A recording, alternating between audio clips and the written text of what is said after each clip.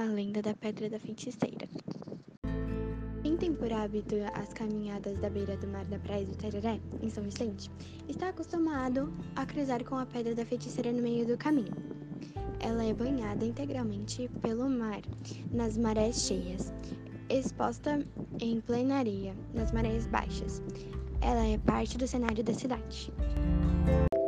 Há alguns anos, a pedra ganhou uma escultura em fibra com 3,5 metros de altura, que representa a imagem de uma feiticeira, figura que povoa o imaginário dos vicentinos desde o século XVI.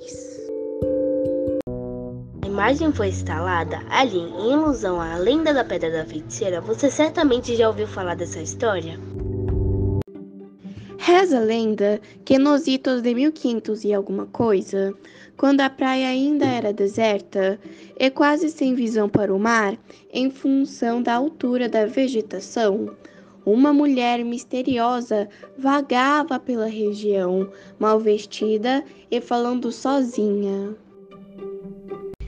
Nas noites quentes, ela dormia sobre uma pedra, que ficou conhecida como a Cama da Velha. Apesar de não ser idosa, os trajes desengonçados e a pele maltratada pelo sol davam à mulher um aspecto de uma velha bruxa. Seu nome era desconhecido, mas a imagem lendária da bruxa da Pedra da Praia era conhecida por todo o povoado. Era inofensiva, mas tinha por hábito dançar, cantar e acenar para os navios que passavam na barra. Nos poucos contatos que ela tinha com a comunidade, contava sobre seu amor por um marinheiro português, que a visitava na ilha de São Vicente na juventude, com o qual romance que ela teve e engravidou. O navegador partiu para Portugal, dizendo voltar para buscar a amada e o bebê. Promessa que nunca cumpriu.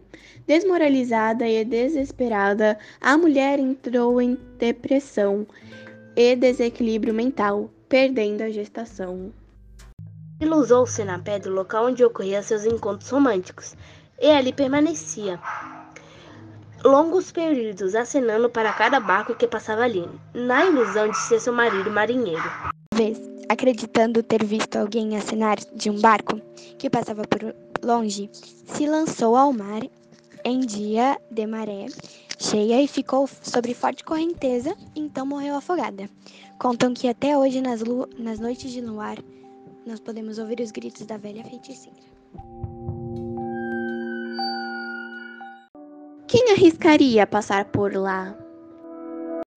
Esse podcast foi participado por Laura, Cassiana, Milleny, Vitória e Lizi, Holanda. Foi editado por Lizi, Holanda. Muito obrigada por assistir.